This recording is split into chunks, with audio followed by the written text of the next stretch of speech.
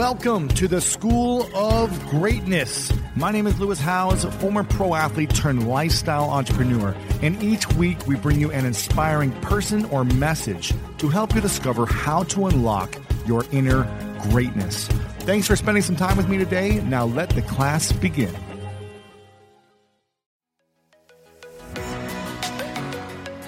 We've all been there. You have a question about your credit card, you call the number for help and can't get a hold of anyone if you only had a Discover card. With 24/7 US-based live customer service from Discover, everyone has the option to talk to a real person anytime, day or night. Yep, you heard that right. A real person. Get the customer service you deserve with Discover. Limitations apply. See terms at discover.com/creditcard.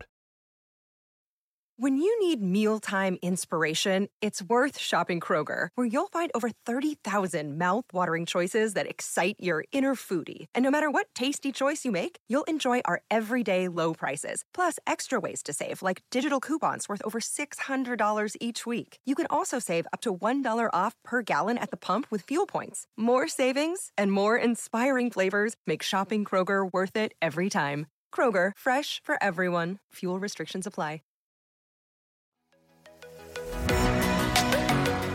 Welcome back, everyone, to the School of Greatness. Very excited about our guests. We have the inspiring Dr. Michael Greger in the house. Good to see you, sir. So glad to be here. Welcome. This Welcome. is exciting. This is exciting. Your research has been really out there in the mainstream a lot lately. A lot of documentaries. Your books have been blowing up, and the most recent one, "How Not to Age: The Scientific Approach to Getting Healthier as You Get Older."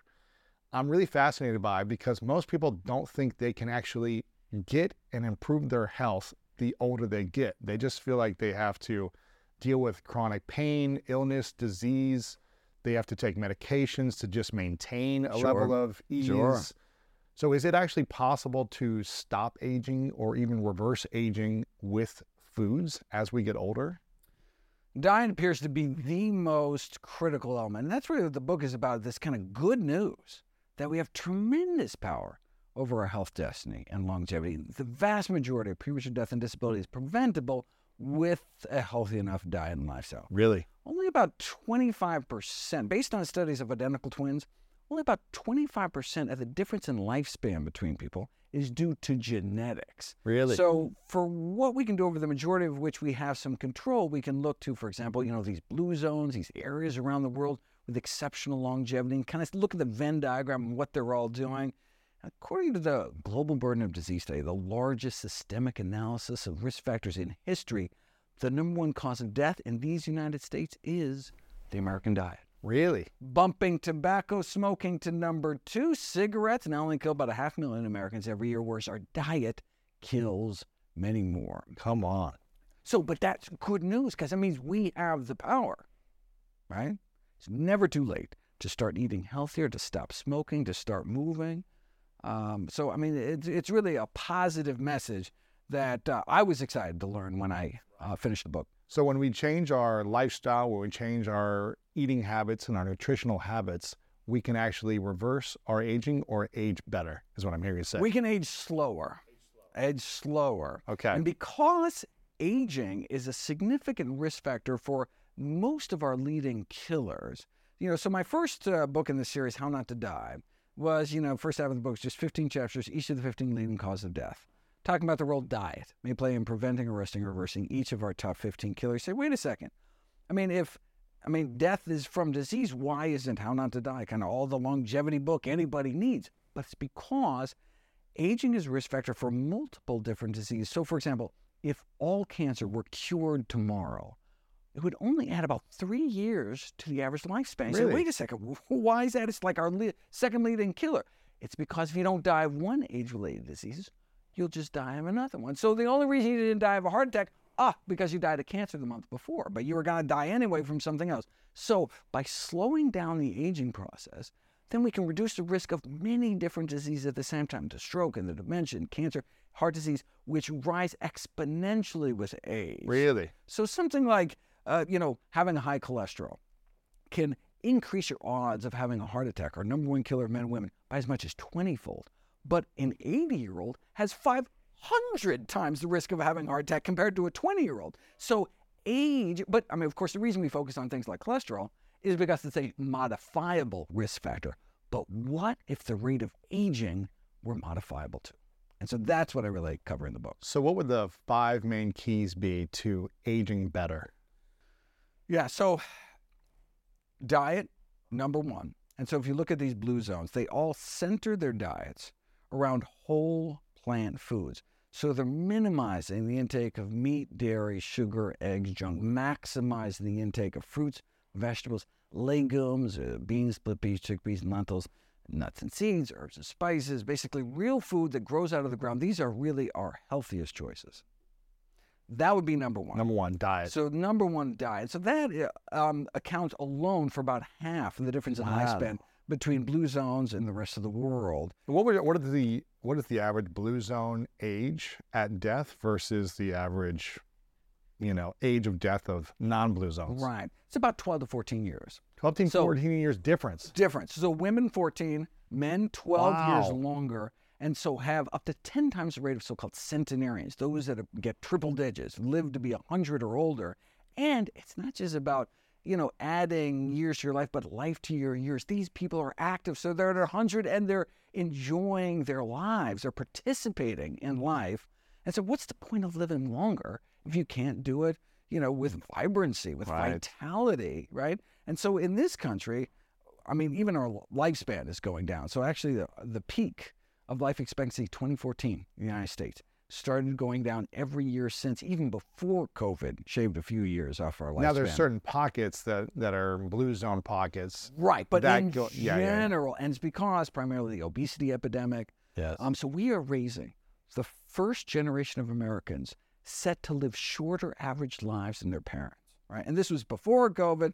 It continues to drop down. We are 39th in life expectancy around the world. So like Slovenians live longer than Americans. So we've got a lot of work to do, but the good news is, again, we have power over how we live and what we eat. So diet would be the main thing. What would be the second or third thing, would you think? Okay, and so then smoking cessation, critically important. No, so what else? Smoking versus vaping? Well, the primary concern about vaping is the nicotine addiction will lead people to smoke. And so it's safer than smoking, but because people who vape tend to smoke, that unfortunately, these kids getting addicted to nicotine can face a lifetime of cigarette addiction and then dramatically cut their life short from something like lung cancer. Okay, or so COPD. smoking. So it's really remarkably, 80% of the way there is the simple, basic, common sense lifestyle behaviors. I know it's a big book and I go into all the details. Don't want people to get kind of lost in this, or intimidated. It's really the basics. So, a decade of life is possible just through not smoking, not being obese, exercising, even like 20 minutes a day, 5 servings of fruits and vegetables, really basic stuff. Now, you want to go beyond that, you want to tweak those 20%. I've got, hundreds of cool things you can do in the book, but let's not lose sight of the real core tenets. So you can imagine some smoker who's like, oh, look at this fancy supplement I'm going to take. I'm like, no. Let's back up. It's not going to minimize the smoking. Right. So I mean, that's important to emphasize. In fact, the conclusion of the book, I'm like, all right, let's step back. Let's put this all in context again. It's really the core basic tenets. And then, there's all sorts of cool new science out there that you can tweak around the edges, but I don't want people to get lost, really. Okay. And what about fasting? Because you mentioned fasting briefly, and I know you have a section in the book about intermittent fasting and fasting, but also I think there was a quote in your book that's, fasting can have benefits, but if you fast too long, you die. Right. It is the ultimate in unsustainable diet, meaning guaranteed to kill you if you do it long enough. Like what? How? You can't say that about any diet, right? That's but so there's all sorts of interesting intermittent fasting regimens. So one thing that fasting does is it boosts something called autophagy, which is kind of this house cleaning process within the cells, killing the zombie cells. Right? Oh, well, that's separate. That's cellular senescence. That's a whole separate thing. But this is more inside the cell, the accumulation of debris that contributes to the aging process, and we can boost autophagy with exercise, or with fasting, we can fast or go fast. Unfortunately, it doesn't really ramp up until 36 to 48 hours of fasting, which really is too long to go unsupervised. Normally, your kidneys dive into something called sodium conservation mode, such that people can fast literally for months on water only. But if that response breaks down, then you can suffer a serious electrolyte abnormality, which only manifests with vague symptoms like dizziness or fatigue that could go unnoticed until it's too late. Really? So that's why one really should only fast. If you're fasting over a day, it really should be done under medical supervision. They can do urine tests, they can do blood tests, just to make sure everything's going to plan. Otherwise, you can run into really serious strain. Do you feel like doing a 24-hour fast is okay for people to do on their own? So although we're not going to get that boost in autophagy in that short of a time, and you often hear like even a few hours, like time-restricted feeding, decreasing the feeding window daily, we can improve autophagy. That's in rodents. Unfortunately, rodents have this really high metabolisms such that they can lose massive amounts of their body weight literally within a day or two, and a few days it can be fatal.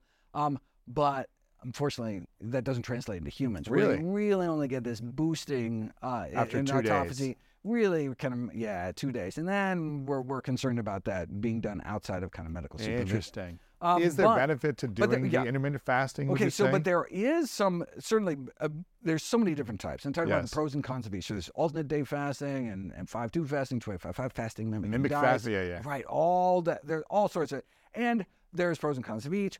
I think the best, kind of the bottom line, the best evidence is around early time-restricted feeding, meaning collapsing one's daily feeding window to at least 12 hours or less, but critically important, that window is early rather than late. So if anything, we're skipping supper, not breakfast. And in fact, we're trying to cram as many calories earlier in the day as possible.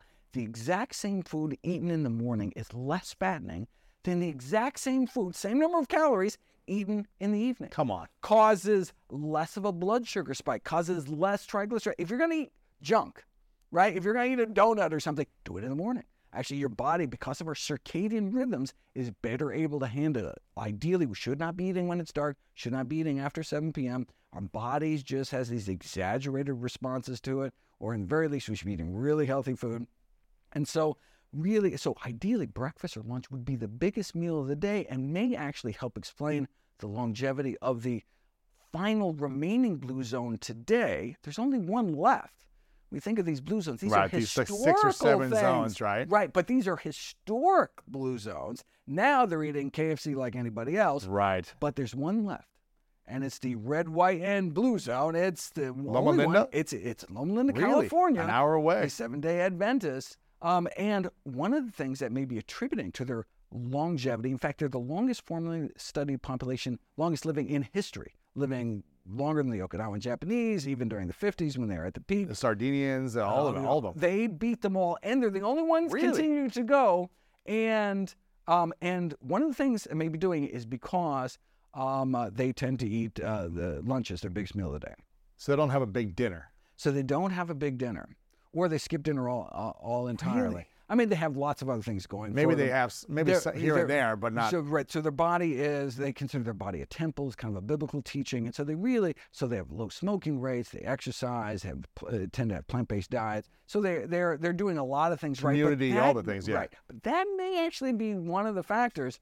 Even though it's never been kind of put to the test in an interventional trial. Based on the studies, they're not eating a lot of dinners, is what I'm hearing you say. They're eating either light dinners, or they're not eating dinner at all. They're or they're doing it before or they're 7 doing it before 4. Before 4, yeah. What would be the optimal time to stop eating every single day? Well, so before 7. We want to get before 7. And so that's, the intermittent fasting literature around time-restricted feeding was so confusing because some studies showed it's actually bad for you, caused metabolic issues. Others found it had these remarkable benefits, and it's all in the timing of the window. The ones that were late restricting, skipping breakfast, and not eating till late, then they had actually problems associated And so that higher 'cause cholesterol at the end of a few weeks. Because if you're skipping breakfast and you're eating at 1 or 2 o'clock, Right. but then you're hungry, and so you're Right. eating more later in the evening. That's until exactly the 9, 10 o'clock maybe. Opposite that we want to be doing. But you're still getting that maybe 16-hour window of not eating. Right. But you're saying that the time you eat is more important than how much time you don't eat. There's benefits to both. Yes. So just by time restricted feeding, even if you do it kind of in the middle, there's benefits from not time restricting, but there's additional benefits switching to early. Skipping dinner. Yeah. And that was actually the U.S. military did these experiments. The Army did the first experiments where they actually took people and gave people 2,000 calorie meals, a single 2,000 calorie meal, the exact same meal, either as breakfast and fasting the rest of the day or as supper. And they found these remarkable differences. The exact same food, exact same calories, different amount of body fat, different amount of metabolic implications of just that single tweak. It's because of chronobiology, the remarkable impact that our circadian rhythms have on our biology. We typically only think of our circadian rhythms when we're jet lagged. Like that's the only time we're even thinking about, our bodies. But that's just kind of a symptom of this really deep underlying. Most of our biological processes, our biochemistry, our enzymes actually go on this clock, and so it really matters. And there's this really devastating literature about pesticide suicides in India. That's a common way for people to commit suicide. But it matters whether they survive, whether they do it in the morning or in the evening, because their body's better able to handle it in the morning, better able to detoxify. Because of our circadian rhythms, you're much more likely to survive a poisoning attempt in the evening. And that's just how powerful, it suggests the power of our circadian rhythms. Really fascinating. I dived deep in that in my How Not to Diet book, where I was talking about weight loss. And that entire field, fascinating. Never learned about it in medical school. Wow. Now, for those that don't know, what is the circadian rhythm, and what do we need to know about it to optimize our life? Yeah, so our circadian rhythm is the kind of daily rhythm, almost 24-hour rhythm. So even if you're put in a bunker with constant lighting, your body will you'll have this, this cycle as if you were, even though you have no cues from the outside, you have no watch, you have no idea what time it is, you'll start getting sleepy at kind of the same time you normally get sleepy. You wake up about the same time you normally sleep. But in that kind of environment, you can do these laboratory experiments on people where it's like, okay, what if we put you on a 27-hour cycle? So we put the lights on, right? But then we just stretch it a little bit, and it totally messes people up. Wow. It really undercuts our biology. We were so meant, because then all of a sudden it's chopping it through. And so it's these kind of experiments that really show the power. And so what we see is these shift workers. So people We're working late nights. Right. So, if you're only working late nights, that's a problem in and of itself. But it's the people that are shifting. So they're doing the late nights. So people in postgraduate medical ed training, like these residents who they'll do nights in the hospital and then they'll do a day. And that is really difficult. And so like a double shift.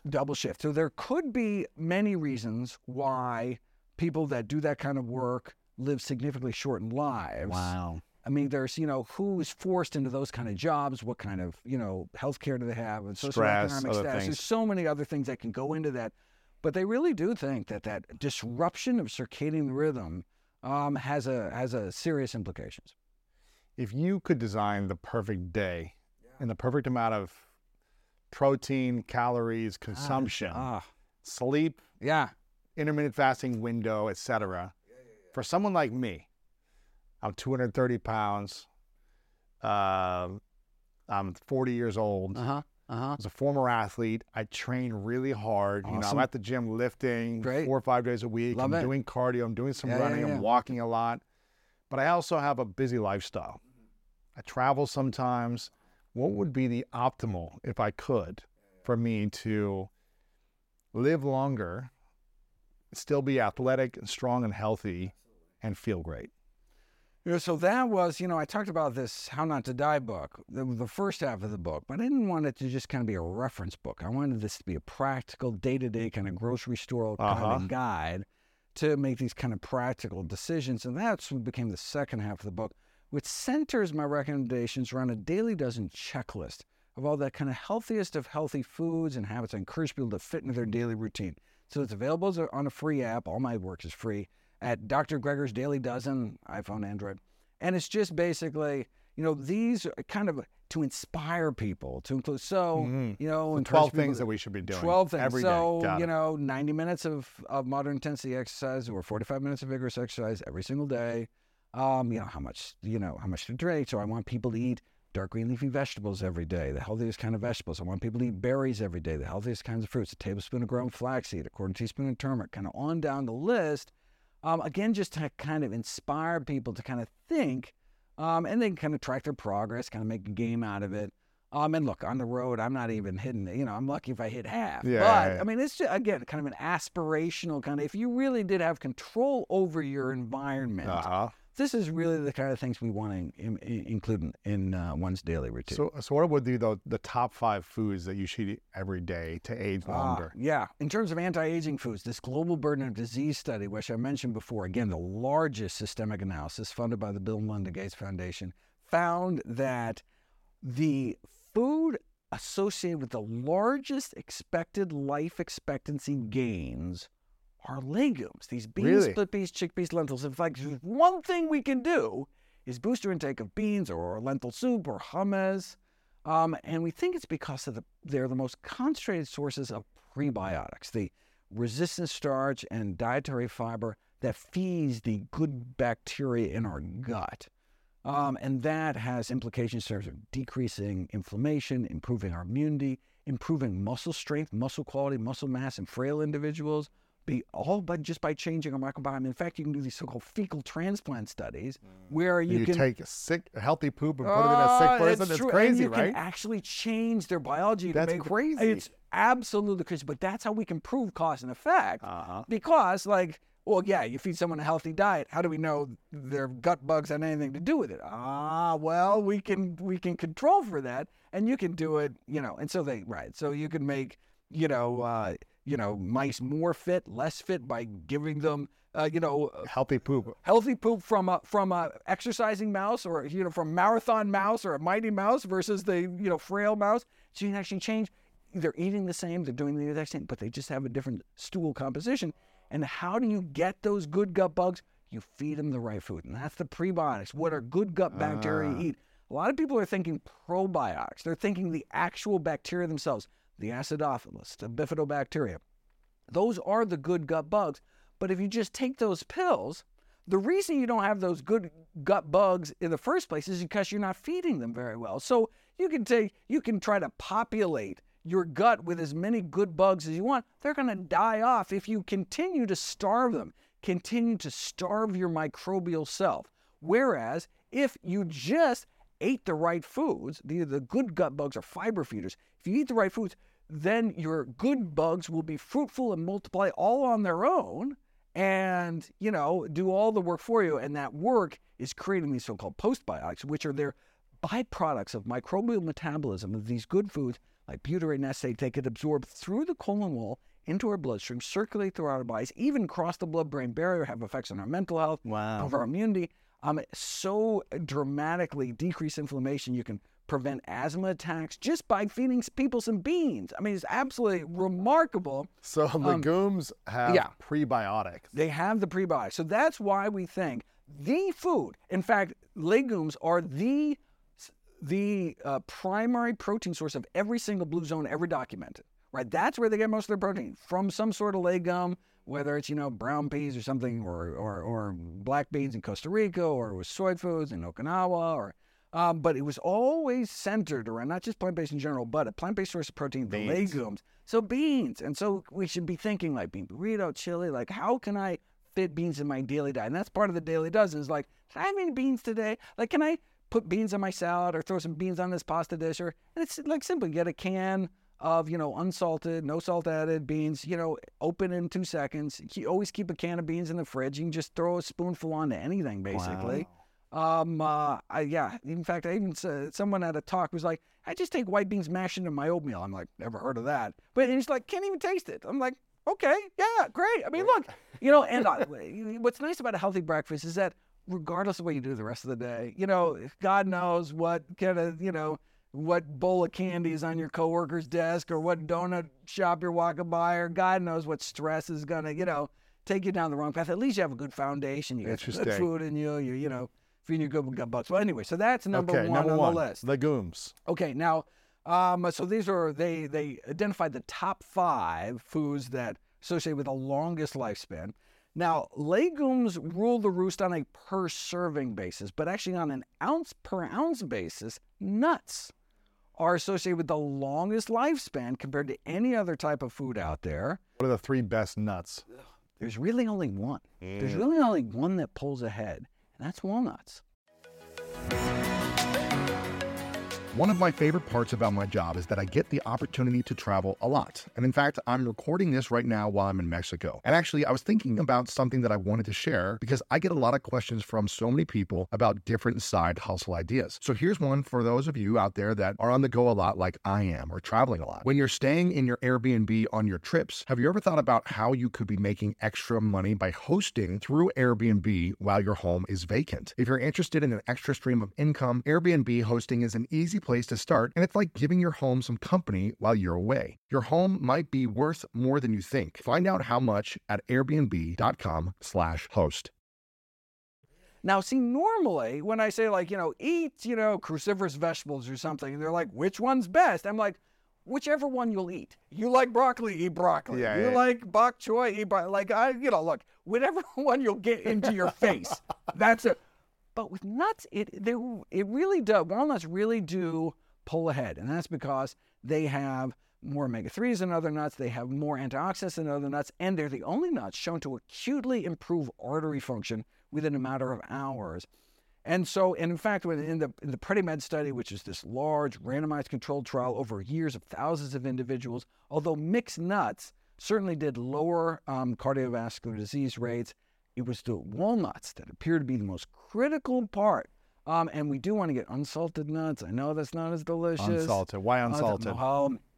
In terms of dietary risk factor for death, excess sodium intake is the way. So I've been talking about all this. But salt is so good. It tastes so good on something. I know. Look, so in terms of things we're missing out on, right? It's the legumes, but in terms of stuff we're getting too much of, salt.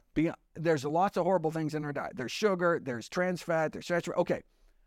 But sodium, salt intake, is the number 1 dietary risk factor for death on planet Earth. It is the single worst thing about humanity's diet. But there's good news. What about there's good news. Himalayan salt or something? Because they're different. They're all salts are the same, huh? I know. Yeah, but this is pink. This is from the Himalayas. This is rainbow color. This got a few minerals in it or something. No. No, it's all bad. But a little bit? Can you have a little bit? So we want to stick under 1,500 milligrams a day. That's the American Heart Association recommendation. And to do that, and most of it, and people are like, I don't add a lot of salt. Most of our sodium intake comes from processed foods. 70% of sodium intake is not the salt we add in the kitchen or the dining room. It's in these processed foods. These, anything in a box, in a package, in anything, they add salt because it's cheap. It's a flavor enhancer, right? In fact, that's why they add it to a lot of beans. It's not a preservative. It's in a can. It's sterile. It's because they want to make things taste good. It's the cheap way to make things, so you can't just eat one. But the problem is that sodium increases risk not just of high blood pressure, but so many different lead-in killers like kidney disease and eyesight, kind of on down the list. Okay, but so there's 2 ways we can go. So there's lots of salt-free seasonings out there. And encourage people to explore all sorts of new, people often, there's all sorts of spices they haven't even heard of, like saffron. And I mean, there's also, so explore the whole world out there and find some delicious taste. And then the easy fix is switching to the salt substitute potassium salt. Instead of sodium salt, sodium chloride, switch to potassium salt, which is potassium chloride. It's just a natural mineral mined out of the ground, just like the sodium chloride is. And there are interventional studies. I talk about one in the book where they took these 5 kitchens at a veteran retirement home and randomized their kitchens into either continuing to salt with regular salt in the kitchen or switching to a 50-50 blend of regular salt and regular sodium chloride and potassium chloride. And there was a tremendous 40% drop in cardiovascular disease death rates within a matter of years in the reduced sodium group. In fact, their life expectancy at age 70 between the 2 groups was 14 years. Come on. Meaning that just by switching to half potassium salt, for which you wouldn't even be able to taste the difference, they effectively made themselves 10 years younger when it came to the risk of premature death. So there's no downside. There's no, okay. So now, if you go with, I'm encouraging people to actually try to switch to full potassium salt rather than going with the 50-50 blend, but then you do actually taste the difference. There's this bitterness to potassium salt that you don't get otherwise.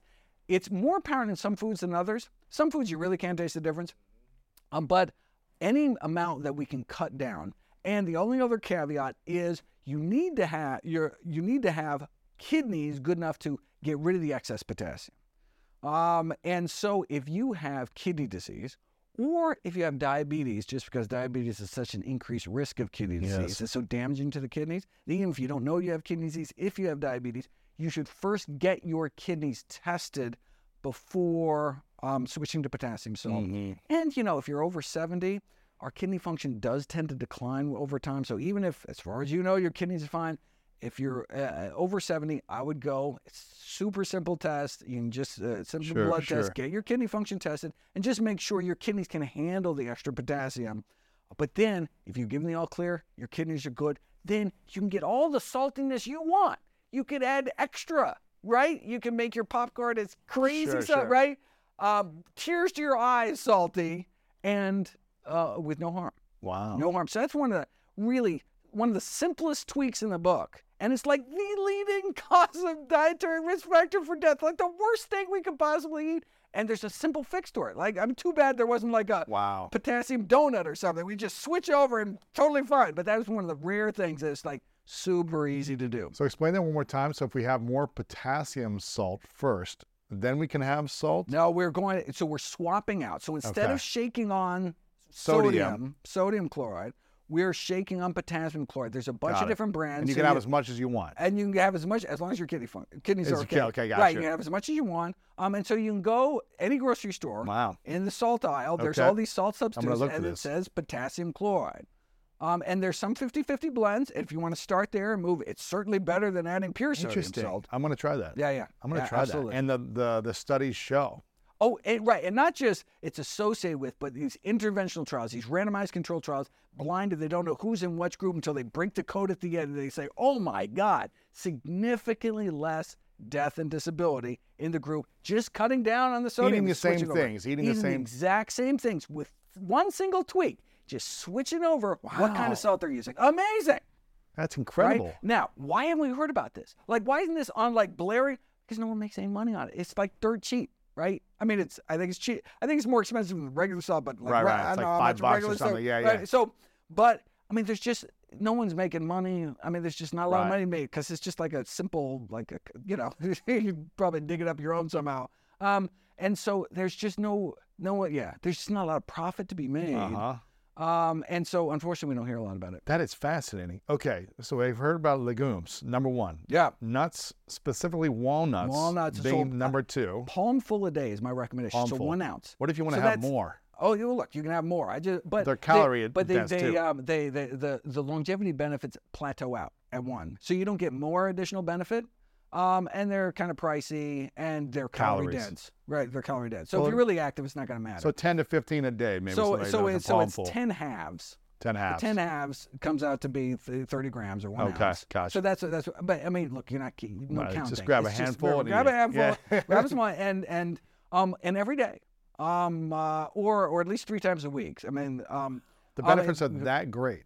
Are that great? And that's in the Adventist cohort. The Loma Linda Adventist cohort, they think it accounts for 2 years of extra lifespan. Come on. It is one of the only foods, there's only 2 foods that have ever been associated with increase in literally years, plural, a single food, and nuts is one of them. How do they measure this that know that like nuts and beans are going to make you live longer? Okay, so what you do is you take hundreds of thousands of people, you follow them, their diseases, and their diets over time. So you keep doing these dietary surveys. Exactly what are you eating? You can do these random call you up. Okay, what did you eat over the last 24 hours? Go through. Sometimes you make them take pictures. But Sure. And so you follow that, and then you follow exactly. You know their doctors, and so you know what have they been diagnosed as? What are they dying of? what do their autopsies show? And so you can follow them over time. That's what's called observational research or epidemiological research. Now, you cannot prove cause and effect with that kind of research because there's confounding factors. Maybe the people who are eating nuts are health nuts. And maybe, they're working out all day. Nut eaters are working out more. Maybe they have eating other healthy stuff. Maybe instead, what's the other thing you're eating instead of nuts? Maybe you're snacking on it's potato chips, right? And so maybe it's the benefit. It's not so much the nuts, but you're not eating potato chips, right? So there's all these confounding factors. Now, there are statistical methods that you can use to try to control for that. So you're basically comparing nut eaters who aren't smoking and exercise, blah, blah, blah, to the non-nut eaters that also don't smoke, and so and that's why you need this big number. Right. And so like the NIH AARP study, the largest study in history, we're talking over 500,000 people. And so with that much data, you can crunch the numbers and really kind of tease out, wait a second, with all these other factors controlled for, the people who are eating this many nuts are living this much longer. That's pretty crazy. And then you can turn to the most powerful evidence we have, which are interventional trials, where you randomize people to two groups, and you give them a smoothie, one with nuts and one flavored with nuts, but no actual nuts in it. So you make people, a walnut-flavored smoothie versus an actual walnut smoothie, and neither the researcher nor the experimental subjects actually knows which is which. And you test it beforehand, so you really can't tell, right? And then you can measure acute reactions. You can measure their artery function literally within hours of consumption. Crazy. And you can see what's happening to their cholesterol, what's happening. And so then these are these are called surrogate endpoints. So what we'd like to know is let's randomize people to these smoothies for 10 years and see who actually dies and who doesn't. Right. Okay, you can see how logistically that's difficult to do. But what we can do is we know that, the amount of cholesterol in our blood, it's a really good indicator, a risk factor for, heart disease. And so anything that lowers cholesterol, okay, so we have the observational evidence showing decreased risk of heart disease among nut eaters. And then we have this short-term data showing, look, it improves artery function, decreases cholesterol. No wonder we're seeing these endpoints in the opposite. So you put all the evidence together, and you're like, wow, nuts really appear to be healthy foods, right? That's how you do this kind of research. So fascinating. This is fascinating. Oh, yeah, okay. Good stuff. Okay, we're still on the 5 things to eat every day. Legumes, nuts, no salt. No salt. Also, no salt. Unsalted, right. Unsalted. We're keeping our salt intake as low as possible, under 1,500 milligrams. That's not no salt, but right. Very minimal. It's really, mostly it's about, if you just avoid processed foods, you're going to go a lot of way there. Way less salt, So eating fresh foods, Number 4 and 5, what would those be? And so then it's eating more whole grains. So you were having oatmeal for breakfast, right, instead of bacon and eggs. What about the whole, grain brain theory, and then like how grains are bad for your brain, and your, what type of grains affect the brain in a healthy way versus a bad way? Yeah, the kernel of truth, was kind of a little of a pun for whole grains, is refined grains. Refined grains are terrible for us. So when you take something like whole wheat and you strip away all the fiber, and you're left with, with white flour, or you do the same with brown rice to white rice, or you kind of strip out the nutrition, and you're left with basically kind of sheer carbohydrates. So you can take something like a sugar beet, where most sugar comes from these days, actually not from cane, and you basically take all the nutrition away, you're left with table sugar, right? So it's almost like pure calories. And look, you only have about no value. 2,000 calories in the calorie bank every day. You cannot be wasting your calories on these empty calorie foods. And most grain consumption in the country is sadly these refined grains. So going after grains, it makes total sense because that's what people are eating. But unfortunately, kind of whole grains got caught in the kind of friendly fire. Right. So what are the grains we should be eating? So whole grains, ideally whole intact grains. So like oat groats or steel cut oats, the more closely to how they kind of grew out of the ground, the better. Or, whole grain rye, we want whole as the first word in any kind of grain product. Steel-cut oats or whole Steel-cut oats, fantastic. Or even oat groats, which are what steel-cut oats are. Oat groats is, before you cut it, an oat groat cut 2 or 3 times turns into steel-cut oats. But that's the original. And if you haven't tried it, they are delicious, super chewy. Oat groats, oh my God. Someone turned me on to oat groats, and I was like, I'm never going back. Really? They're so good, and they're so much more healthy, and I can't go back to mushy oats. I'm sorry. Do you cook them? So you cook them now. they take a long time to cook unless you have a pressure cooker. So if you have one of these like electric pressure cookers Yeah, we out of throw the it in market now, then it's super quick. 20 minutes, you press a button, they're done, and you can make a whole. But it's you like can batch oatmeal. cook. It's like a. So it's like, but it's chewier, harder, more delicious, and no matter how well you chew, the reason that's so much better for you is because these bits of don't get absorbed in our small intestine, end up in our large intestine, and act as this prebiotic bounty for our good gut bugs. But the more you refine it, the more you process it, the more that gets absorbed high up in the small intestine. You're basically leaving your colon bugs to starve down there. And that's why the more whole, the better. That's where the dietary fiber is. That's where the resistant starch is. That's where we can feed our good gut bugs, and they feed us right back. Wow. Okay, so that's number 4. What would be the 5th thing? Okay, the 5th thing are foods they want people to reduce. They want people to reduce meat and soda as the 2 most important things to cut down in one's diet. But interestingly, the top 4 were actually things people aren't getting enough of, right? You add those things. Right, and so it's possible that really the benefits of a plant-based diet is less about what you're cutting out and more about just including the healthiest of healthy foods out there, right? Yeah, I like that philosophy for people, because if you can include these things in your system and in your daily routine, you're going to be less hungry for the other sugary processed things. There you go. And so maybe you have a little bit of it every now and then, but it's not 80-90% of your diet. Exactly. It's about that's the kind of the behind the daily dozen thing. It's like by the end of the day, if you actually check off all those boxes, you are kind of naturally crowding out these less healthy options.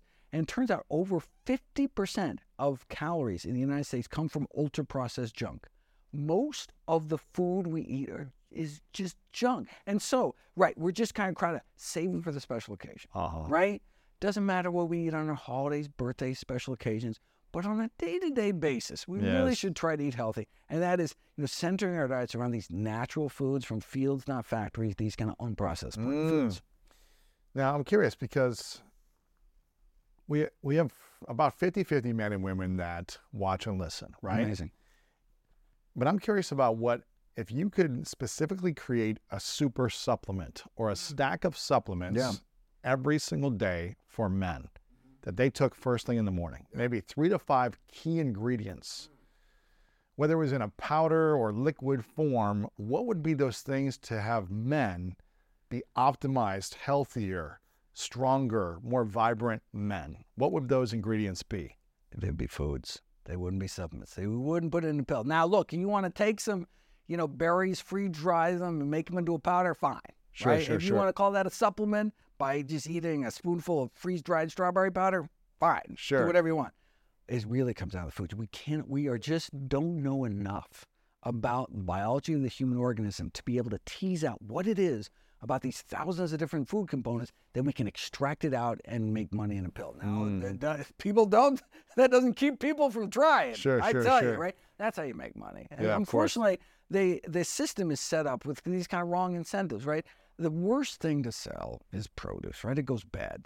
So the most profitable foods are unfortunately the least healthy foods, right? I mean, what you want is a snack cake that sits on the shelf for a few weeks. That's how you make money. Right. I mean, the produce rots on the shelf. It's like the worst. It's like often a week. It's good for a week, yeah. It's a loss leader for these. It gets people into the store, so they'll buy the stuff that actually makes profit. If you want to make money, you sell brown sugar water in a bottle. Right. It's like pure profit. It's all money. So it's not like the head of these soda companies is sitting around thinking, how can I contribute to the childhood obesity epidemic? Right. They're just like, how do I maximize, profit for my shareholders in the next quarter? Sure. And anyone who doesn't think that way gets a conscience, they'll be booted out the next day and replaced by somebody who will. Right? I mean, and it's not some diabolical thing. It's literally just that's how the system works. Right? Sure. And so, like, even a sweet potato grower is not going to put an ad on TV for sweet potatoes because they're not branded. Like, you'll just buy their competitor's sweet potato. Like,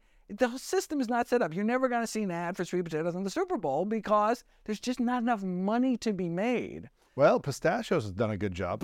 And avocado, wasn't there an avocado one too? I think there was pistachio nuts have blown up. Well, They're branded pistachio nuts somehow, right? They're everywhere. Look, I'm all in favor. I'm I want big broccoli to swoop in and start putting up billboards Exactly, everywhere. right? Right. But If what would be- only they had the money. Right. But you mentioned prebiotics being Yeah. like a key thing Yeah.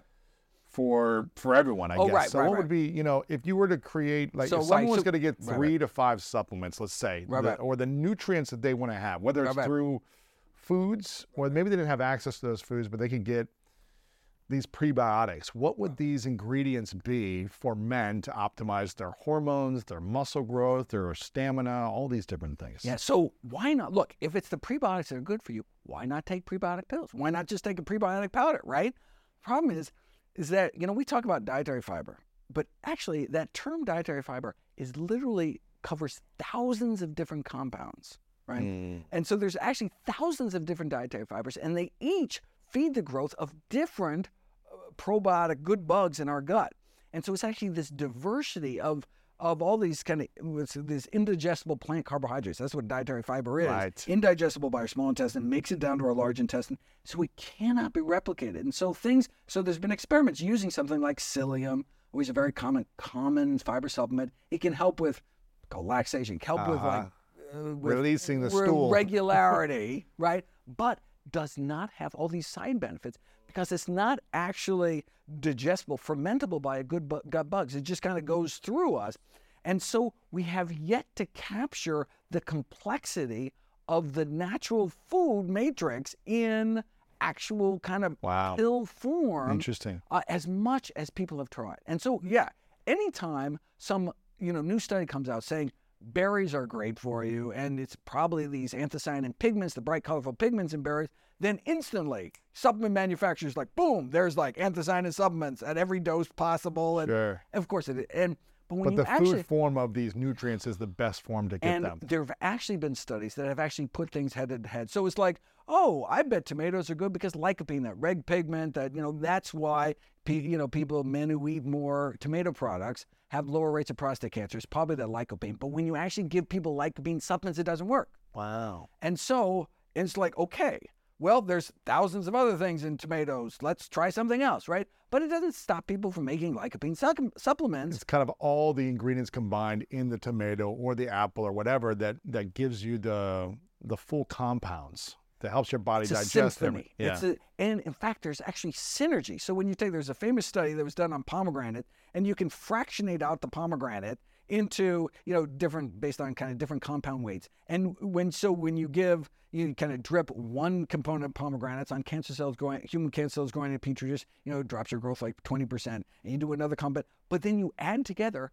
and you have, and 1 + 1 is greater than 2, in that they somehow work together and actually have greater drop than all the individual components. So really, the whole, I would love, if there was a supplement, if there was a pill, and there certainly are supplements out there that help people get inadequate sunshine, need to take vitamin D, and alcoholics have, and pregnant women have there's absolutely needs for supplements, right? But there's, in terms of longevity, in terms of I went into this book thinking I would be recommending some of these supplements that have Really? made a lot of news, just because I'd heard such positive things about them. But when you look in the literature, and I would love to, because it's like, that's such a great hook. Like, take this one supplement and it's got to do X. I would love to be able to say that. But they fell one by one. Boom, boom, boom. But what I did find is that these just random foods I had never heard about, like cardamom or, strawberries, one example, or mushrooms have these things and it's just like normal natural foods have these extraordinary effects. It's kind of not as sexy. You can't just take it a little pill. But on one hand, look, it's delicious. Like it's not as convenient, right? Right, but it really comes down to the food, and it's just not a lot of money to be made, and so we just don't hear about these studies because there's just no corporate budget driving this promotion. Yeah, This is fascinating, man. This is powerful stuff. I've recently heard more about glucose. This is becoming, more popularized online, or at least talked about in the media more, as kind of like the more your glucose spikes throughout the day, the faster you age as well. I don't know if you've seen anything in the studies around that. No. And I've also heard from some experts that either having a little bit of vinegar in the morning or before a meal helps decrease the spike in glucose. Is that an accurate finding that you've seen too? I've got a whole chapter on glycation, one of the aging pathways, and recommend 2 teaspoons of vinegar with every meal. That's one of the, absolutely. And one of the reasons is because it does this amps something called AMPK, because the vinegar is acetic acid in water by definition. And by metabolizing the acetic acid requires energy, and that energy drain actually bumps up AMPK, which is boosted by exercise, boosted by calorie restriction. Is one of the kind of anti-aging pathways. And we can get that boost by just simple vinegar. And it decreases our blood sugars, decreases body fat. You can randomize people to get vinegar. They did vinegar drinks, sound kind of gross, but they used acetic acid versus another kind of acid, tasted exactly the same, but it wasn't acetic acid, and saw a significant difference in visceral body fat, which is the most dangerous body fat, coiled around our internal organs, infiltrating our organs. And they did CT scans. It was, they hundreds of people randomized to different kinds of, one vinegar or placebo vinegar. And they did this and saw significant loss, pounds of body fat different, same amount of calories, Just by having vinegar? Vinegar. Now, the problem with the vinegar strategy is that it gets cleared from our system within 4 to 6 hours. That's why you really got to do it at every meal if you want to get that constant every boosting meal. Effect. I know. Okay, so how do you do it? Tell me. So you can you put it in a tall glass of water. You pour a little bit. Yeah. So put in some tea. Dilute put it. in some water. You got to. In fact, it can be dangerous taking straight. You can burn your esophagus. So very important. Do not drink vinegar straight. Wow. Sprinkle it on a salad. Sprinkle on. And there's all these flavored balsamics out there. So with savory, sweet, there's like dark chocolate balsamic. There's Italian seasoning balsamic. So you can get there's curry, there's ginger, there's or you can just do apple cider vinegar. Totally apple cider. Put it in straight. water, drink it. In fact, you can get the benefits from white distilled vinegar that they use for cleaning the bathroom floor. I mean, so because it's the acetic acid, but just in terms of making things flavorful, making things fun, there's ways to add it to your meals. It sounds kind of gross to begin with, but you just find creative ways to include vinegar. And it has significant effects on long-term blood sugar control. And on fat loss, too. And on fat loss. And not just any kind of fat loss, visceral fat loss. People hate that jiggly superficial fat, but that actually has very little metabolic implications. You can do massive liposuctions on people, get rid of that, get literally over a dozen pounds of that superficial fat, no effect on metabolism. No effect on insulin resistance, no effect on triglycerides, no effect. If you lost that many pounds of fat, period, like if you were doing exercise, you're doing a better diet, you would get tons of benefits. But that superficial fat that we hate seeing in the mirror, that's not what we should worry about. Internal fat. Right? Look, if you want it for cosmetic purposes, whatever. But it's that internal visceral fat coiled around our organs, under the abdominal musculature, that's kind of bulging out the belly. Wow. That's the serious stuff. The good news is your body's smart enough to know that's the most dangerous fat. And when you lose weight, that's the first fat to go. So it's preference. That's why people lose fat. They're like, why is my arm still jiggly? I've been losing all this weight. It's because your body's smart enough to know, look, we'll get there. let's do the important stuff first. Wow. So what would you say are the main keys of losing fat? Visceral fat and kind of the external fat. Well, the single intervention that created the greatest loss of body fat that didn't restrict calories. Obviously, you can lock someone in a closet. Right. You can starve someone. Right.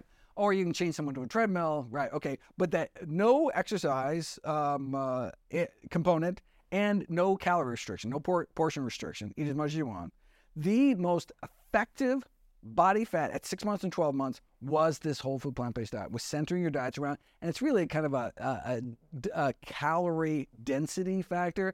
These healthy it's not a foods, restriction. It's not a restriction. So eat as much as you want. Right, but there's so few calories per pound, per mouthful, per plate in these foods, because it's like you could eat a wheelbarrow of leafy greens. You couldn't even maintain your weight. You literally could not fit enough in your stomach. You can only fit about a quart of food in your stomach at a time. And so, you can get 2,000 calories. You ate, 2 pints of strawberry ice cream. That would fill up your stomach. You'd be full, and you get over 2,000 calories, all the calories you need for the day. To do that same thing with strawberries, 44 cups. 44 cups of strawberries to get 2,000 calories. You couldn't even fit. That's like filling your stomach to bursting 11 times a day. You couldn't even do it physically, right? And that's this concept of calorie density. And so that's why, something like oil, people drizzle oil on something. A lot of calories. That is the single most calorie dense food on the planet. Even butter has a little water in it, so it doesn't have that much calories. 1 tablespoon, 120 calories. 100. So you drizzle it on, you wouldn't even taste it. You'd see it'll be a little glistening or something. You just add 120 calories. What, are you crazy? For that same 100 calories, you could add 2 cups of blackberries or something. That would actually fill you up a little bit, right? And think all the nutrition you'd get with that, right? Instead, oil may have some fat soluble nutrients, a little vitamin E or something, but the nutrition has really been stripped away, right? Wow. And so the caloric density. So by staying away from junk food, which is designed to have maximum calories per bite, that can find the fat and the sugar to just absolutely you have teeny little, you get 100 calories, just a teeny little bit. You have these massive platefuls of food, eat all you want and not have to worry about it. And that's really, and then you're just getting mountains of nutrition for actually very few calories. And so you can facilitate weight loss in a healthy way. Right. The goal of weight loss is not to fit into a skinnier casket. Right? Not to make it lighter for your pallbearers. We want healthy. How about we lose weight in a way that doesn't mortgage your health, Wow. Yeah, and when you get these calorie-dense foods with all the nutritional value, it sounds like there's so much healing properties within these foods that allow your system to self-regulate, your skin to recover, your gut to recover, your brain to start functioning better. Isn't that right? And calorie dilute foods, not calorie dense foods. The calorie dense foods is the junk food, right? So not calorie dense, but right. calorie. We want nutrient dense. Nutrient dense. Nutrient dense. Lots of nutrition per calorie. And so what has more nutrition per calorie than anything on planet Earth? These dark green leafy vegetables, right? Massive amounts of nutrition. Actually, for very little, it has those nitrates, those athletic performance enhancing ergogenic nitrates, actually help slow our metabolic rate. And the candle that burns half as bright burns twice as long. That's the other food associated with literally living years longer, dark green leafy vegetables. Nuts, dark green leafy vegetables. And we think it's because of the nitrates. Normally, you only get that kind of metabolic slowing with our resting metabolic rate with severe caloric restriction. But instead of walking around starving all the time, you can just eat a big salad. This is exciting. This is exciting. So we mentioned intermittent fasting. Eat in the morning. Don't skip breakfast if you're going to do that. Most important meal of the day. Really? Most important meal of the day. Here's the thing. This is what doctors were saying for many years. Yes. Don't skip breakfast. Yes. But then in the last 7 years, everyone's saying doctors were wrong. Yeah. Skip breakfast. Allow the body to have autophagy. Allow the cells I know. Extend the window where you're not eating as long as you can. Right. And that's been the new science. So the new studies that have been out where, skipping breakfast is actually better for you because it's boosting testosterone. It's doing all these other things. So I talk about that backlash and that back and forth. So I actually have videos about it. It's so funny because you start out the video and be like, yeah, breakfast. And they're like, oh, okay, breakfast. No. Oh, and then we're back to the beginning. It's so funny. And so many things in the book like that, like wheat germ or something. That's didn't that go away in the 70s, right? Like the health food. Sure. And then it's then there's this thing called spermidine. It's most concentrated in wheat germ out of all things. All of a sudden, wheat germ is back on the menu. But it's just so funny. There's this, we had some kind of ancient wisdom even before we knew why that it did actually support these foods. So it turns out. Now, it's true about that feeding window. We do want to try to squeeze it, but critically important is when we're putting that window. And at lunch. We early time restricted because feeding. Because of circadian rhythm. That's it. You got it. So what is the difference between, bad cells and zombie cells? Oh, this is cellular senescence. So this is one of the aging pathways that cover 11 aging pathways, kind of our 11 best opportunities for slowing the sands of time, ending each with kind of practical takeaways. This is the part one of the book. It is the kind of the nerdy section. It goes really deep into kind of the interesting biology mechanisms, but really do kind of okay, but here's the bottom line. You can skip all this. Sure. This is the foods to eat. This is the activity to do. Blah blah blah. So in the cellular senescence chapter, very fascinating. So our cells in our body only divide about 100 times before they stall out. The so-called Hayflick limit. We used to think cells just kind of, divided forever, But they only divide 50 times, and this is good because that's a protection against cancer. We want cells to naturally kind of put themselves out to pasture, being replaced by new cells from the stem cells. Right. And, you know, like cells can become damaged along the way. Okay, so at the end of those about 50 doublings, what the cells do is they release these inflammatory mediators, which signals the immune system to come and kill them, basically come and wipe them out. This is basically their kind of little suicide way. Sure. Be like, okay, so they release these inflammatory compounds, signal the immune system, and it comes and clears out these so-called zombie cells that are no longer participating in the body, actively spewing this what's called senescence-associated SASP. The problem is this works great when we're young. Unfortunately, our immune system starts to decline with age. And so what happens is our immune system's ability to clear out these cells declines such that our body's tissues get littered with these senescent cells spewing out inflammation. And one of the reasons why levels of inflammation climb with age, so that you can do these kind of blood tests of systemic inflammation like C-reactive protein and tumor necrosis factor, IL-6, etc. And they all go up. And so there's a term inflammaging. That's it. And a big part of this is these cells, which our body should get rid of, but unfortunately our ability to do that declines with age. And so, two-pronged approach. First, we prevent cells from going prematurely senescent. So they should make it to 50, but if they suffer damage to their DNA from free radicals, from oxidative damage to their DNA, as a protective mechanism, because it could cause mutations or something, they kind of go out to pasture early. And so we can decrease oxidative stress by flooding our body with antioxidant-rich foods like the berries and greens and really healthy foods. Okay, so we prevent the premature senescence. That's the first thing. And the second is we look for senolytic compounds, ways to clear these zombie cells from our bodies. There's been a number of drugs that have been put to the test. Unfortunately, these drugs have kind of some severe side effects. And so there are certain medical conditions in which senescent cells play a key role, in which case the benefit-risk analysis might actually support use of some of these toxic drugs. But for kind of the general public, we're really left with senolytic compounds in natural foods. There are 3 of them that have been shown to clear senescent cells in the body. One is fisetin, which is really only found one place in concentrated form, and that's in strawberries. So that's why I end up in the book, in that chapter, recommending fresh, frozen, or freeze-dried strawberries into your daily diet. Now, normally, I would have put, like, if you're putting some on your oatmeal or something, I would have put, like, blackberries. Blackberries have 5 times the antioxidants as strawberries. So look, if you like them both, why not? But I didn't know about fisetin, which is really only found in strawberries. So if you're not eating strawberries, you're really not getting into your daily diet.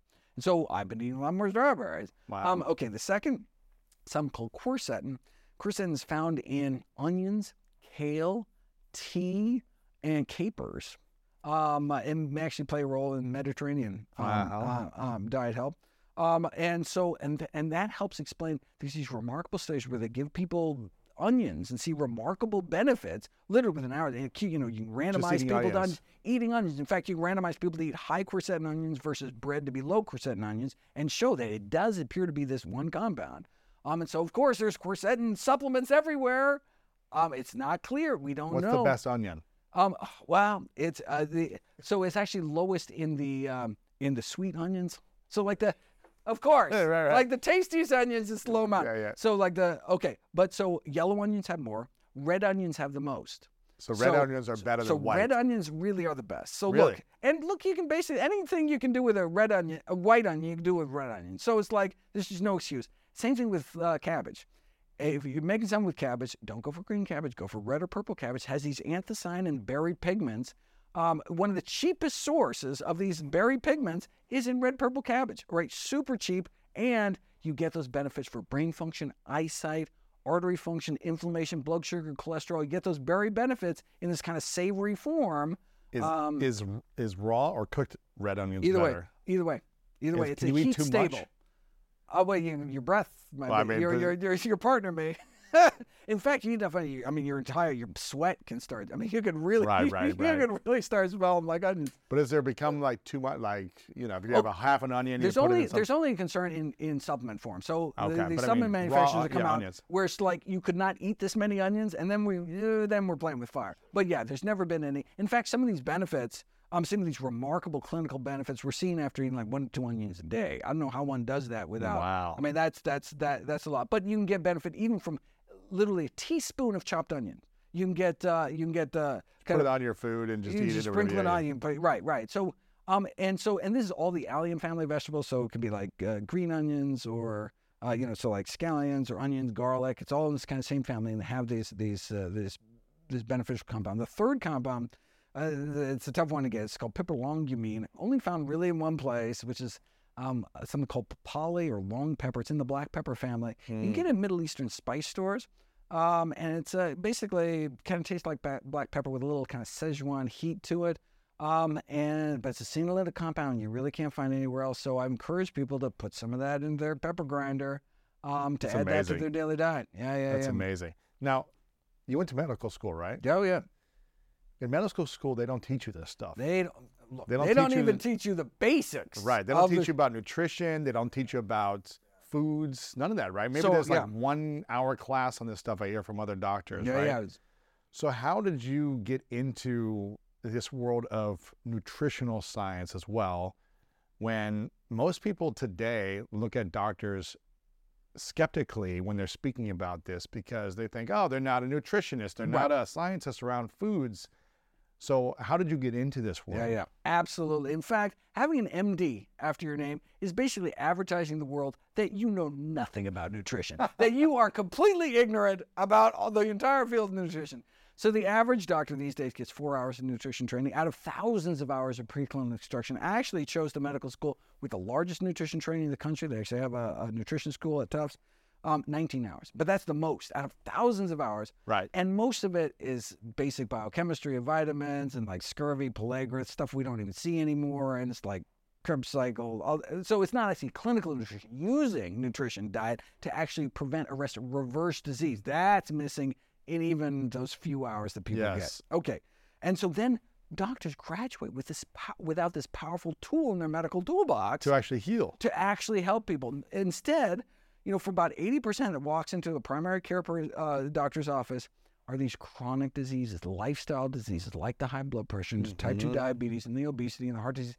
And yes, we have drugs that can slow down the rate at which our diabetics go blind and lose their kidney function and lose their lower limbs. But not reversing it. But not actually make our patients better. That's why we went to medical school, right? We want to actually heal people, but instead, it's just so frustrating because unless you treat the cause, the underlying cause, you're not actually going to reverse the disease. The root. Root cause. But that's the exciting thing about lifestyle medicine. Okay, so how did I get into this whole lifestyle medicine thing? Proud to be a founder of the American College, a co-founder of the American College of Lifestyle Medicine, now the fastest growing medical specialty in the country. Very exciting. Okay, it all started with my grandmother. I was just a kid when my grandma was sent home in a wheelchair basically to die with end-stage heart disease. She already had so many bypass surgeries, she basically kind of run out of plumbing at some point. So confined to a wheelchair, crushing chest pain. Her life was over at age 65. Oh, man. And then she heard about this guy, Nathan Pritikin, one of our early lifestyle medicine pioneers. And what happened next is actually detailed in Pritikin's biography. He talks about Frances Greger, my grandmother. They wheeled her in, and she walked out. Though she was given her medical death sentence at age 65, thanks to a healthy diet, she was able to enjoy another 31 years on this planet until age 96 to continue to enjoy her 6 grandkids, including me. That's why I went into medicine. That's why I practiced lifestyle medicine, why I started the website nutritionfacts.org, why I wrote the book, How Not to Die, why all the proceeds from all my books are donated directly to charity. I just want to do for everyone's family what Pritikin did for my family. Wow. Now, did you think about that going into medical school? Absolutely. That was so you knew going into medical school, they're not teaching me the things I still need to know. So when did you learn all this stuff about lifestyle, nutrition, diet, foods? Was it all after medical school? No, the big pivot was in 1990, before medical school even started, and that was the publication of the Lifestyle Heart Trial from Dean Ornish and colleagues. So what Pritikin was doing, he was reversing heart disease by the thousands. But back then, we did not have the technology to actually look inside people's arteries. So it was a clinical diagnosis. Right. You have chest pain when you walk upstairs, you got heart disease. Okay, and so we put you on drugs, and we cut your chest open, we do bypass, we stents, whatever. Okay, then Pritikin would take these people and then put them on his diet and lifestyle program, and all of a sudden, chest pain goes away. And so he reversed heart disease. Now, the medical profession was like, no. Heart disease gets worse till you die. That's what the thinking at the time. And so, if your patient is fine, he never had heart disease in the first place, right? Something it must have else. just, Yeah, right, yeah. it must have been something else. And so so he was kind of remained on the fringe until Dr. Dean Ornish came along. He used something called quantitative angiography, where you actually, you inject a radiopaque dye into can the see, arteries, yeah. right? You do these x-rays, you can actually see the inside of the arteries. And so for the first time, was able to prove the reversal of heart disease, opening up arteries without drugs, without surgery, just a healthy plant-based diet and exercise. And so that was really, and it was published in the most prestigious medical journal in the world. So it was like unassailable science, randomized controlled trials. Of course, the people in the control group who were told to continue to eat whatever their doctors told them to eat, continue to get worse. That's what happens normally. Whereas you got this reversal on average in those. And so it's the only diet ever been proven to reverse the progression of heart disease in the majority of patients. Wow. So it's like, look, if that's all a plant-based diet could do, reverse the number one killer of men and women, like, shouldn't that be kind of the default diet until proven otherwise? And the fact that it can also be so effective in preventing, arresting, reversing other leading killers like high blood pressure and type 2 diabetes, which really make the case for, plant-based eating really kind of unassailable at this point. And so, but then here I am. So now I had already knew about this from my grandma, right? But here it was in black and white, published in, the most prestigious medical journal. So, you just imagine all of medicine changing. Here we are, decades later. That was 1990. So here we are, over 3 decades later. Hundreds of thousands of Americans continue to die from heart disease. A preventable, arrestable, sometimes even reversible condition, which we've known about for decades, just because this is yet to really penetrate into the medical field. And that's because of the incentives are wrong. Actually, hospitals Big make pharma. money Yeah. cutting people open. And these are the golden goose for big pharma, lifestyle drugs, where instead of 10 days on an antibiotic to save your life, it's take a drug every single day for the rest of your life. That's how you make money, right? But the only drug you need that for is these lifestyle diseases, where if you continue to treat yourself like this, well, of course you need something. And look, if you refuse to improve your life, then these drugs can be life-saving. Sure. But even better, why not try to reverse the disease by treating the underlying cause in the first place? So when you finished medical school, did you start going right into this nutritional side of learning as well? Or? Well, so I started out in clinical practice, but then I realized, even though, I don't know how many people you could pack into a day, how many people am I reaching, right? So people were dying everywhere. And so then I started, giving lectures, and going around to medical schools and trying to train the kind of next generation of doctors. But even then, how many people can you reach in a night? You can reach hundreds, right? So then I started, this was actually so long ago, it was like a VHS series. I started making, why don't I tape these lectures, right? And then send out these VHS tapes. We started into DVDs until finally was able to put it online. Yeah, of course. And then can reach millions with that same kind of message. So now had to give up the clinical practice. So I feel like I'm still practicing medicine, but just on kind of a broader scale, writing, research, speaking, all that, just getting this information out there. It's like, in a certain sense, we really don't need any more research. We have enough to save so many lives, and there's always unanswered questions. I love the research, but we have enough now to really reverse the course of the way our country's headed. So was a lot of your learning then based on just studying research papers and clinical trials and then kind of assimilating the research and saying, hey, this is the findings. Why don't we start trying these things with patients and see the results? Yeah, so it's all really the gold standard of what we know in medicine comes from the so-called peer-reviewed medical literature, right? So these are the studies in these peer-reviewed medical journals where at least this is kind of bar to entry. On the internet, you can say anything, right? Earth is flat, whatever, right? And look, you can say there's crazy things published in the peer-reviewed literature as well, but at least there's kind of a barred entry where fellow scientists actually look at your work with kind of a skeptical eye and make sure you're just like not totally making stuff out of whole cloth, right? And so that's where we look to. And so there's been decades of this mountain of research building up, but it just hasn't kind of gotten over to the general public, again, just because there's not money to be made, right? So new blockbuster drug, oh my God, there is a press release, there is ads on TV, marketing, everybody knows about the new drug, which could have even a fraction of the benefit and so I feel like we were in a very similar situation to kind of smoking in the 50s.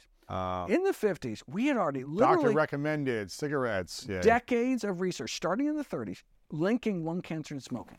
And so yet, the average per capita cigarette consumption in the 1950s, 4,000 cigarettes a year, meaning the average person walking around smoked half pack a day. Average person. Most doctors smoked. The media was telling people to smoke. The American Medical Association said smoking in moderation. That was fine, right? And so by the time 1964, when the first Surgeon General's report came out, and smoking rates went up till 1964, then in one of the most remarkable public health victories of all time, basically smoking rates have come down every year since, and down this tumbling lung cancer rates. It's just the most beautiful graphs in all of public health.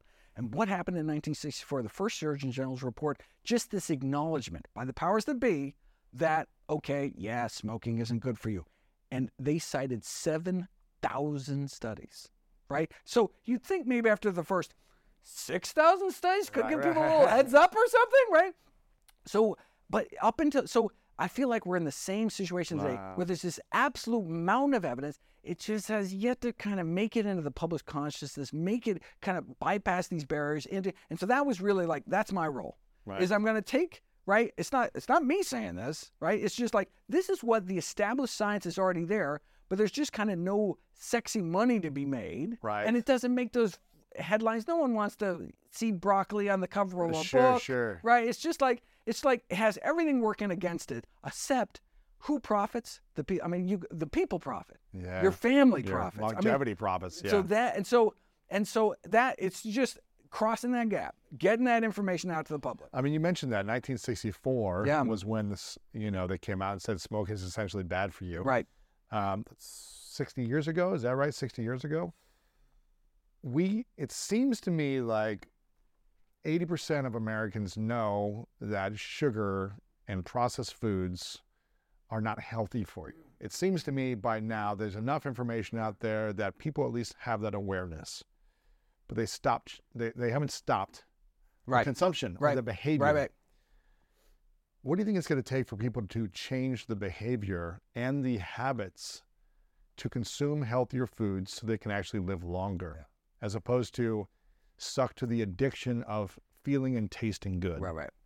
Well, towards the end there, with the smoking, in the smoking crisis, most smokers had an inkling that smoking was not good for you. But what the industry's tact was just to muddy the waters. They knew they were going to lose in the end. They're going to confuse you, right? And so, in fact, there's this famous memo which was uncovered in the tobacco trials, this internal memo called "Doubt is Our Product." So this is a PR company that worked with Philip Morris we don't have to convince people smoking is good for you. We lost it. Okay, all we have to do is introduce doubt. Yeah, maybe it causes lung cancer, maybe it doesn't, right? And that's all you need for someone who's addicted to smoking.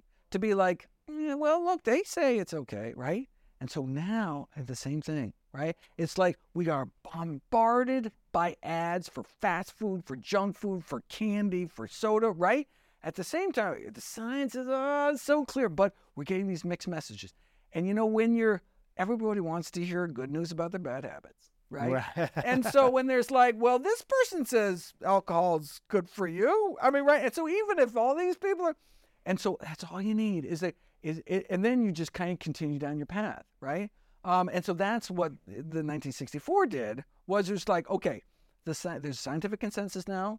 Anyone who's telling you that smoking is not bad for you is a paid shill of the industry. And it's like, this is the established science.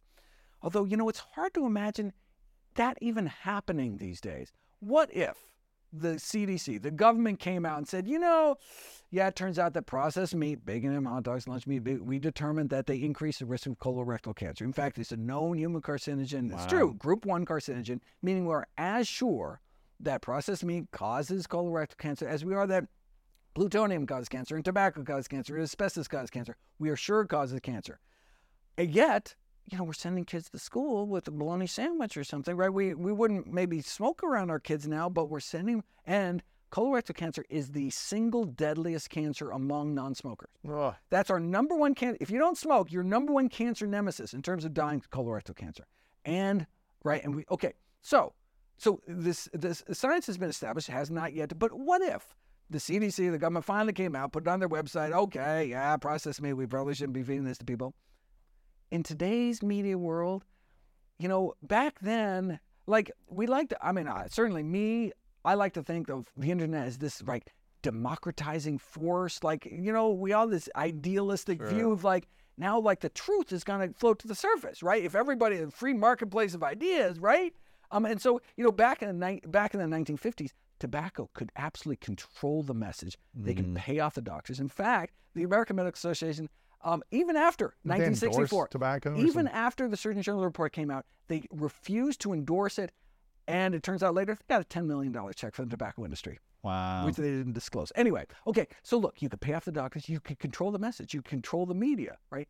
Now, which is in part good, there's no longer that kind of monopolistic control of the message, right? But there's confusion. But what is replaced with confusion. So even if these days we had the quote-unquote authorities, the experts that came out and said X, Y, Z, a lot of people wouldn't believe them.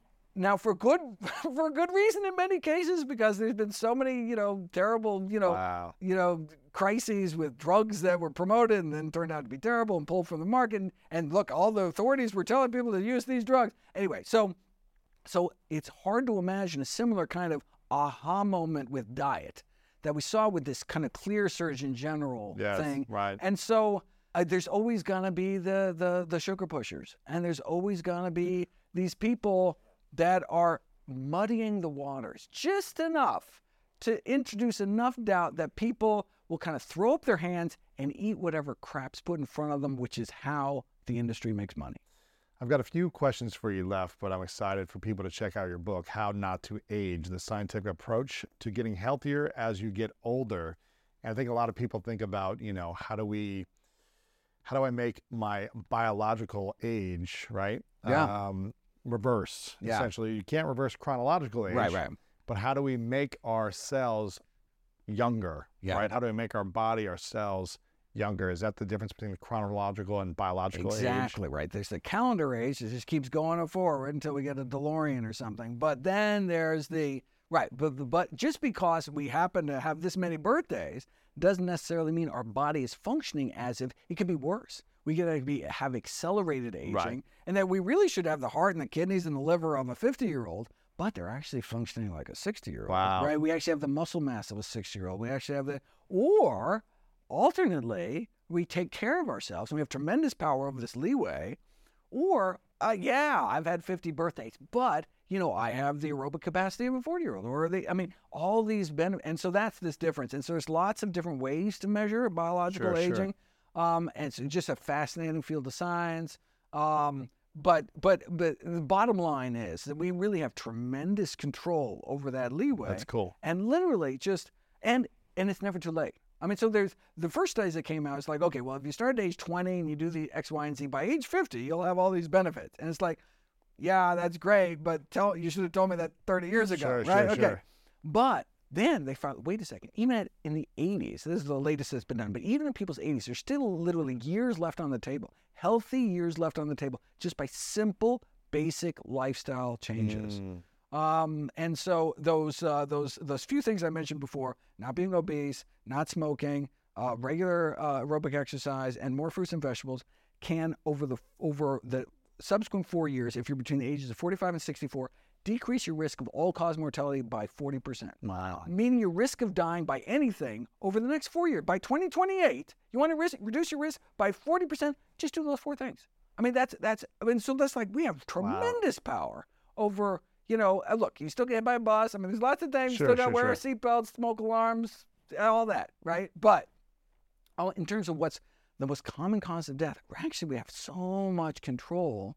And unfortunately, we just don't hear that message. What are the 4 main things? Okay, so not smoking, not being obese, regular exercise, which really comes out to like 22 minutes a day, which was what the cutoff point was, and 5 daily servings of fruits and vegetables minimum, right? And that's not a lot. And we're not talking about cutting out meat. We're not talking about like any of these like dramatic changes, not all or nothing. Like just like these really core kind of, we heard about 5 fruits, right? But it's like, wow.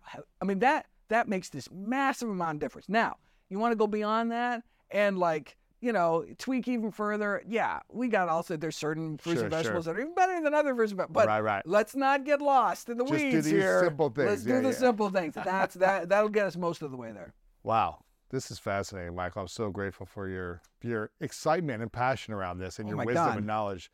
A couple final questions. This one is something I ask everyone towards the end of our conversations. It's called the 3 truths. So I'd like you to imagine a hypothetical scenario. You get to live as long as you want to live. You get to continue to write all the books and speak, 200 times a year like you do a lot of the times to spread this message. And you experience life the way you want to. All your dreams come true. But it's the last day for you, far in the distance. Yeah. And in this hypothetical scenario, on your last day, you have to take all of your work with you. No one has access to this book or this conversation or anything you've ever written or said ever. Oh, you're killing me. It's gone to another place. Okay. But before you die, you get to leave 3 things behind. 3 lessons, 3 truths. Yeah. It could be about your work. It could be about personal life. It could be about whatever you believe that you would want to leave behind, these 3 lessons to the world. What would be those 3 truths for you? Well, I mean, certainly a truth for me, it's always hard to give advice to other people, right? Obviously. But what's certainly been true for me is what I've dedicated my life to, this kind of reducing unnecessary suffering in the world. That has given me, having that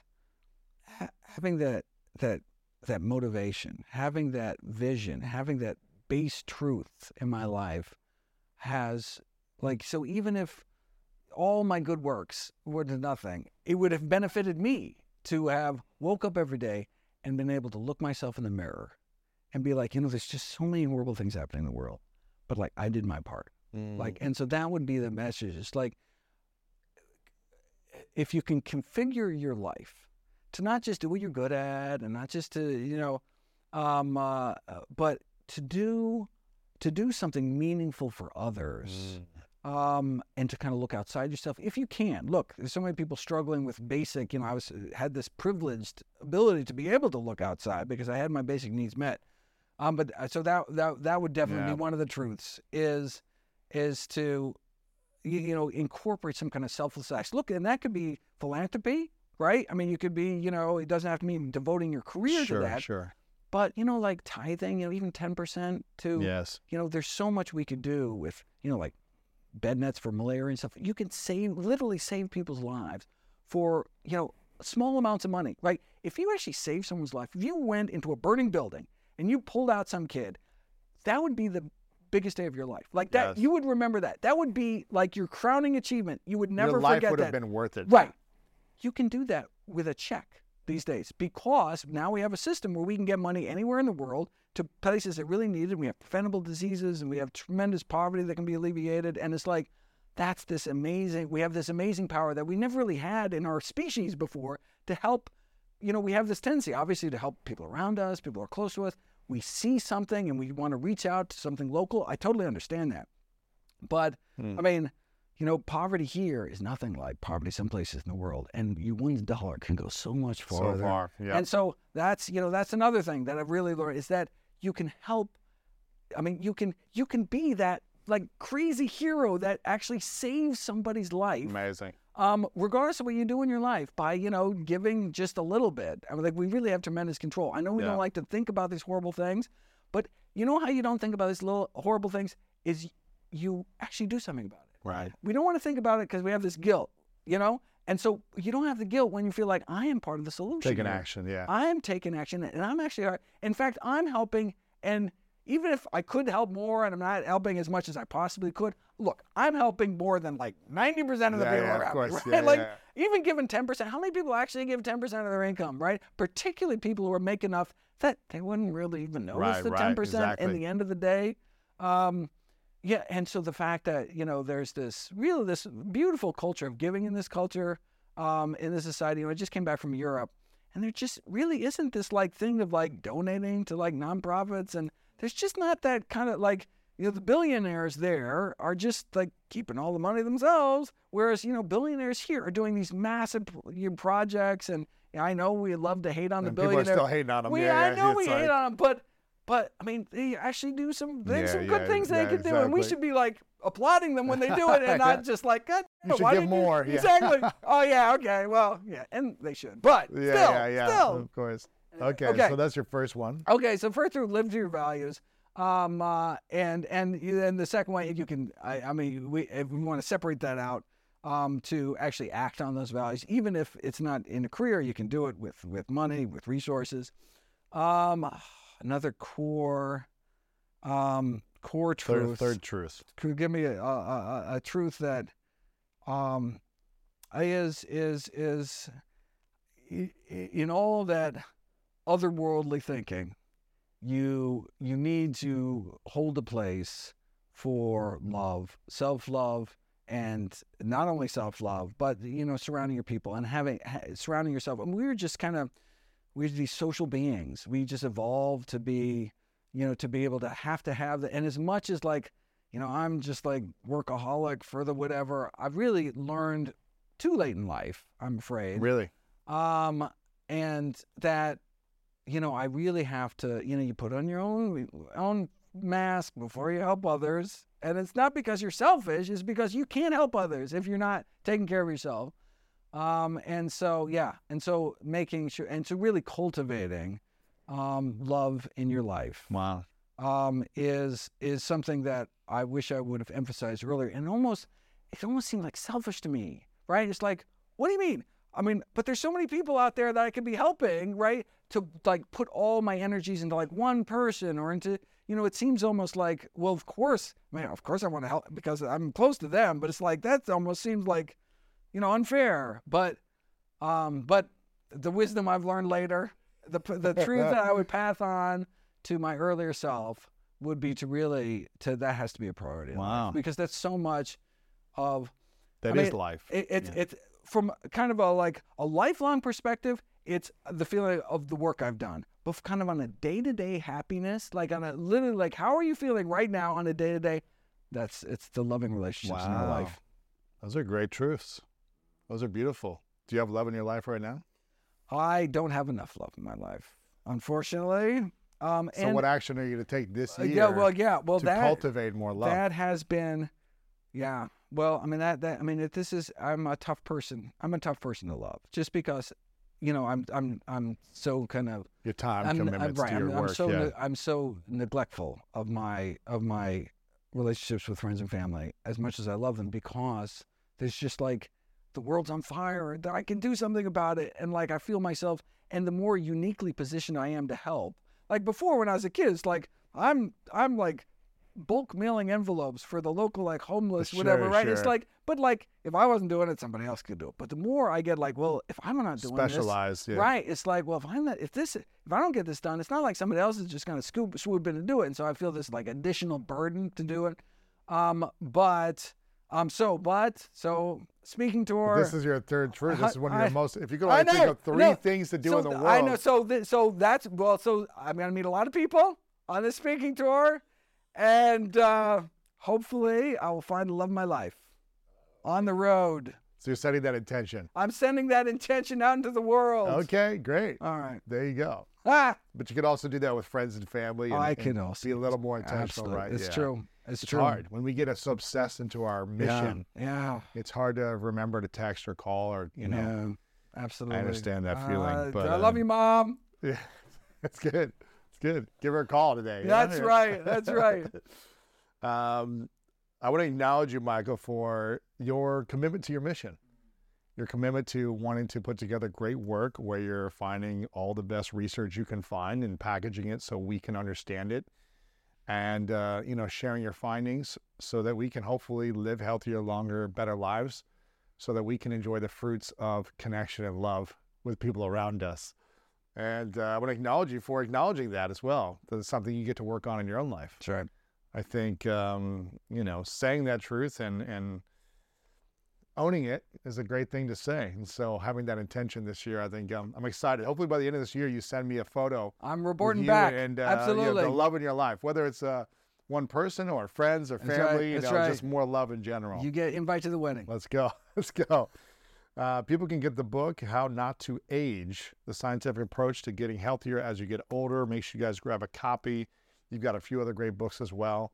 Where can we follow you, support you, and learn more about your work as well? So all my work is available free at nutritionfacts.org. There's no ads, no corporate sponsorship, strictly not commercial, not selling anything. Just put it up as a public service, as a labor of love, as a tribute to my grandmother. That's beautiful. That's so nice, man. I love it. Final question for you. What's your definition of greatness? Is living true to your values. Living true to your values. Whatever those values are, you should do the right thing. But are you actually doing what you know? You're not like being convinced otherwise. No. You know what's right.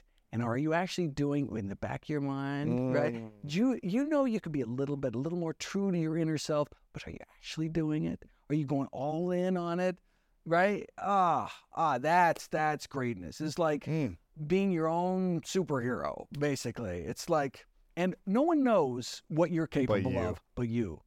Yeah, and people could be like patting you on the back. Oh my God, you did awesome. But you could have studied a little more. You could have done this a little more. Okay, now it's that feeling that like, no, I put in the work. And I did absolute. Look, I could have done better, but I don't have the capacity to do better. But I did the absolute best I could.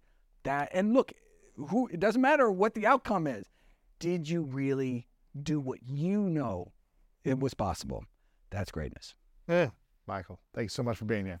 I hope you enjoyed today's episode and it inspired you on your journey towards greatness. Make sure to check out the show notes in the description for a full rundown of today's episode with all the important links. And if you want weekly exclusive bonus episodes with me personally, as well as ad-free listening, then make sure to subscribe to our Greatness Plus channel exclusively on Apple Podcasts. Share this with a friend on social media and leave us a review on Apple Podcasts as well. Let me know what you enjoyed about this episode in that review. I really love hearing feedback from you, and it helps us figure out how we can support and serve you moving forward. And I want to remind you, if no one has told you lately, that you are loved, you are worthy, and you matter.